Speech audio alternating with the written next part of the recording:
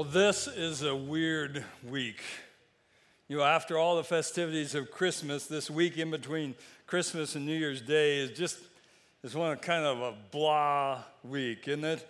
Some are back to work, some aren't. The kids aren't back in school yet, and they're already tired of whatever they got for Christmas, so they're bored.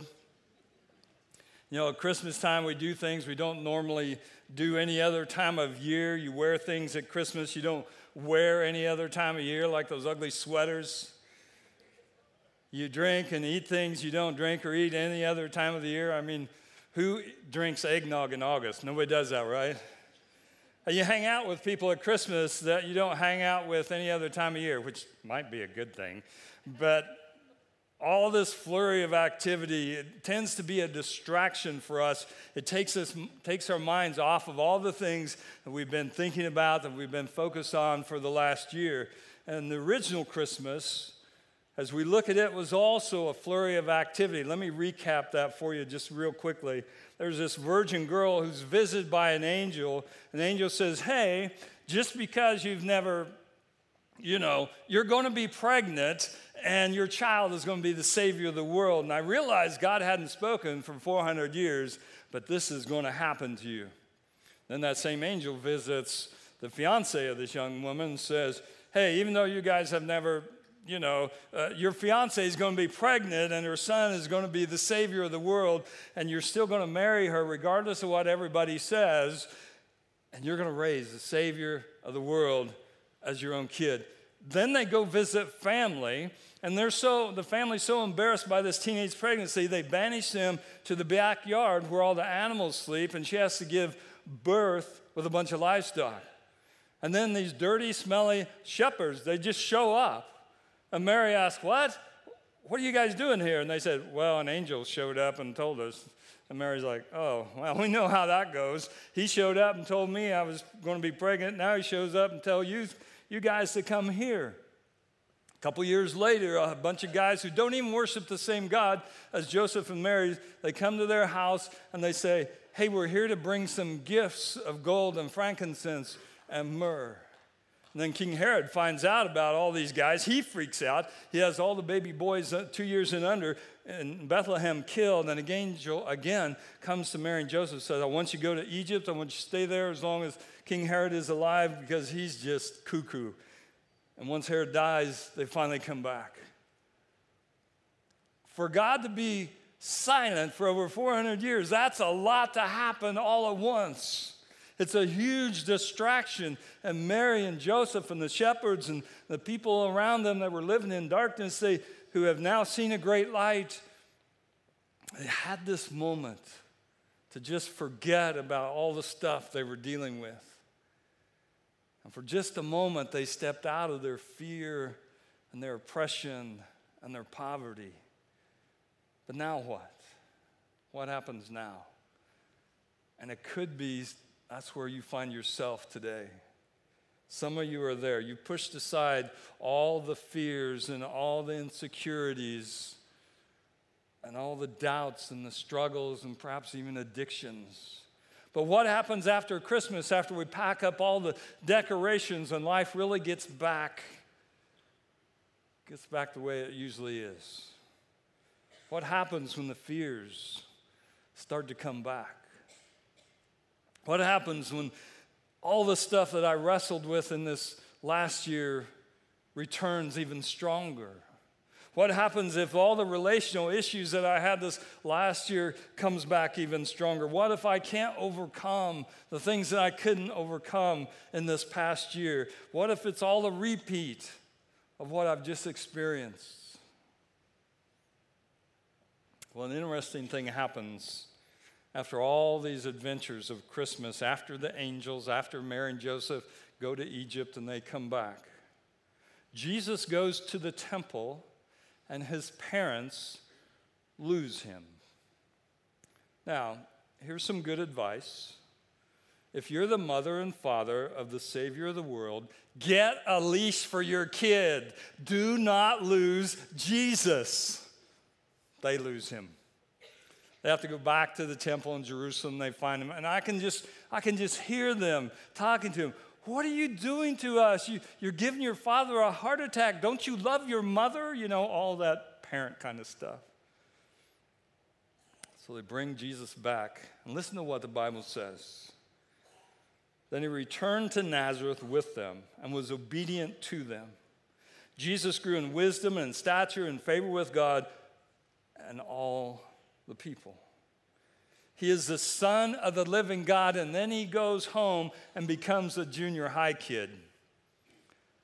And after all the fanfare of Christmas, Jesus goes home, submits to his parents. He grows in wisdom, grows in stature. He's 12 years old when this happens. We don't see him again in the Bible until he's about 30 years old. 18 years go by before we ever see Jesus again. So what happens during all those years? We want to know, right? Well, the Bible does tell us. It says Jesus grew in wisdom and stature and in favor with God and with all the people.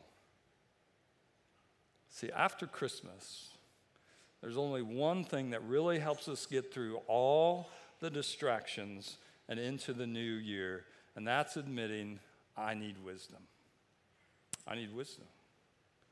You think about after all the commotion of Christmas, Jesus grew in wisdom.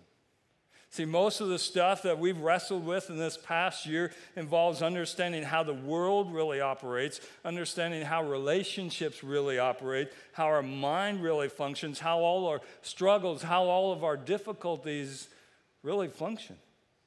The only way to deal with all of that is gaining wisdom. That's what Jesus did.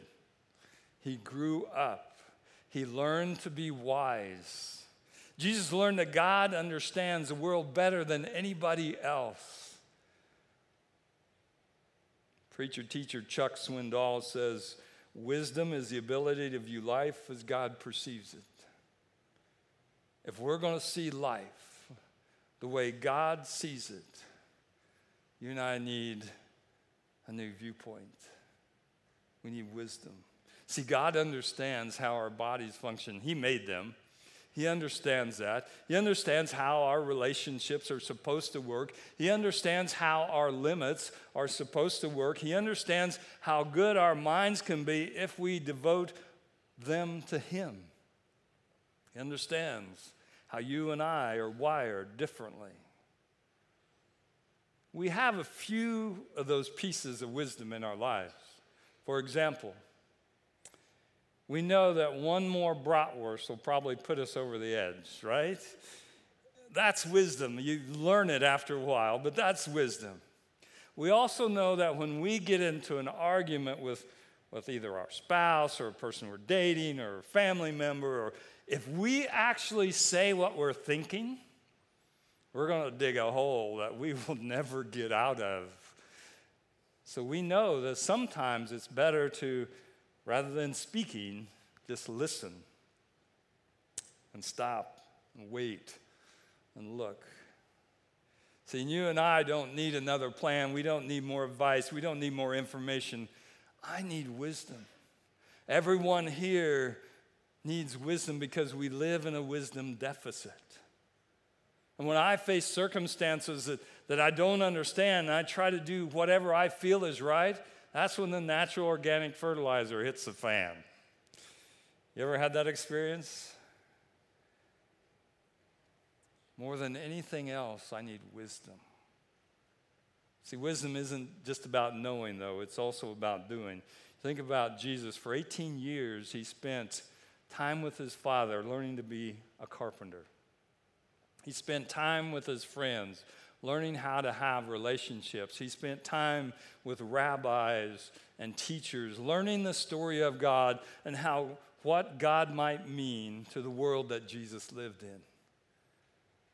So when people heard Jesus speak, they would say, where did this man get this wisdom?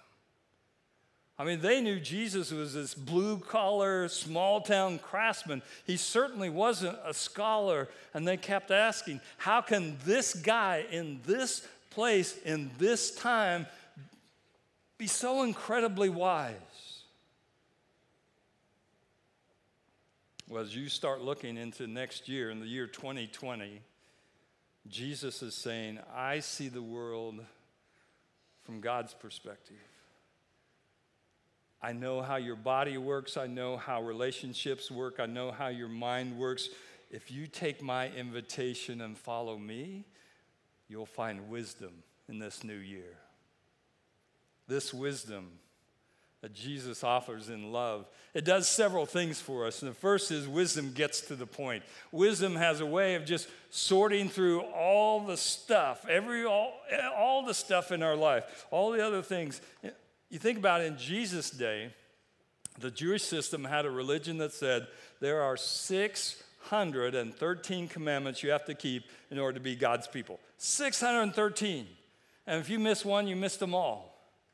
I mean, how do you keep track of all that? I don't have a big enough refrigerator to put all those on there. How could we do that? There's this guy who walks up to Jesus, says, Teacher, what is the greatest commandment?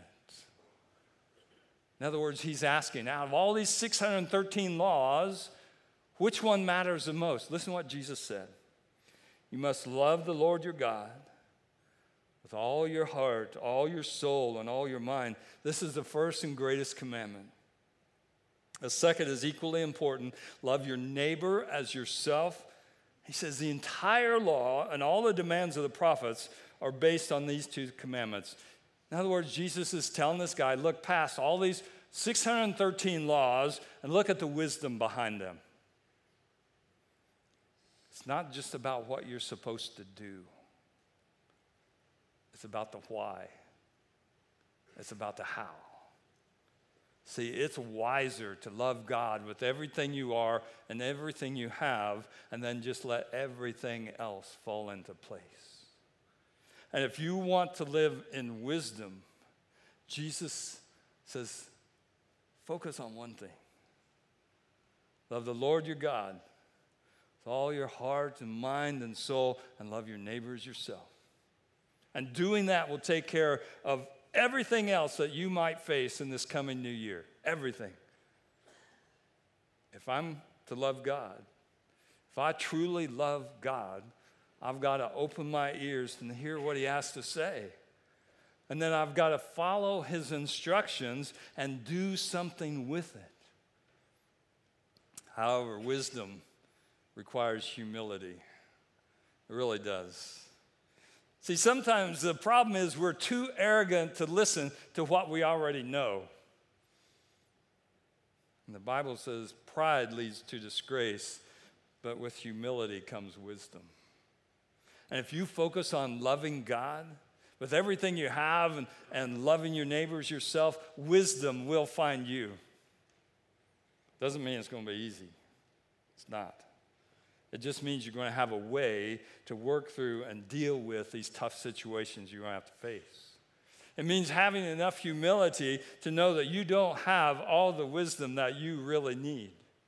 And Jesus says, go to the source. Get focused. Find wisdom, because wisdom is Jesus.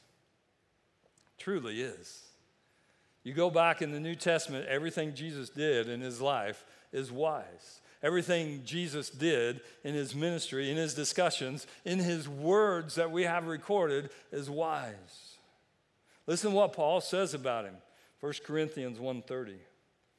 God has united you with Christ Jesus for our benefit. God made him to be wisdom itself. Christ made us right with God. He made us pure and holy, and he freed us from sin. In other words, Jesus is wisdom walking. Jesus is wisdom in the flesh. And we want to be wise in the situations that you're going to face this coming year. One of the best things you can do is start following Jesus. And if you're sitting there thinking, well, I'm already following Jesus, one of the best things you can do is just renew that focus with zeal and fervor. Zeal and fervor. I love saying zeal and fervor because we need that as a church. We need that in our lives because we all follow somebody. It might be ourselves, might be others, might be the way we were raised. So I think as we get to the end of the year, this is a great time for us to sit back and just ask ourselves, Is my way of living wise? Is my way of living healthy? Is my way of living good? See, after Christmas, we have this tendency to go back to our default. In other words, it's business as usual. We go back to doing the things we used to do. And unless you want a repeat of last year, it's probably not the best idea in the world. You need a new way of living, a new way of walking, a new way of being if we're going to find wisdom in this coming year. And the best place to find that is in Jesus Christ. His wisdom will bring goodness and grace into your life in ways that you couldn't have planned or even expected. But here's the sad part, and it breaks my heart, but Jesus said this: you can enter God's kingdom only through the narrow gate. The highway to hell is broad, and his gate is wide for the many who choose that way. But the gateway to life is very narrow, and the road is difficult, and only a few will ever find it. There's this big, fat road that everybody chases. But if you want a life that's filled with fruit and goodness and blessing and joy and truth and hopefulness, he's saying, take the narrow road. It's a hard walk, and it's an uphill struggle, but it leads to life. It's not the sexiest, not the most popular. People may look at you like you're crazy, yet wisdom is found on that narrow road because that's where Jesus is found. And if you want a year filled with wisdom, if you want a year filled with courage, no matter what you might face, there's only one way to do that, and that's to follow him.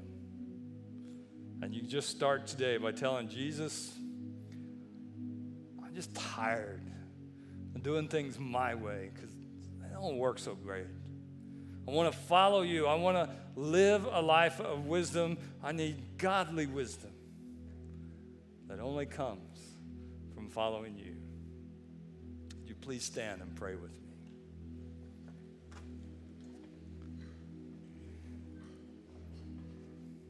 Father God, we are amazed at your word and the power that it contains.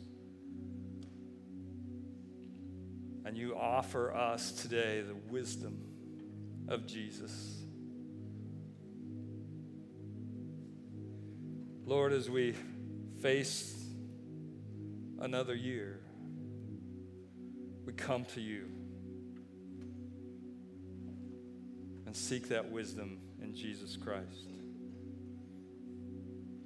Father, we ask for wisdom. Your word says to ask if we don't have it. So we ask. Help us to face wisely all the circumstances, all the events that are coming this next year. And Father, through that, we want to bring you glory. We want to bring you praise. Through that, we want the world to know that we follow Jesus Christ. Help us to share that with great wisdom. We ask in Jesus' name, amen.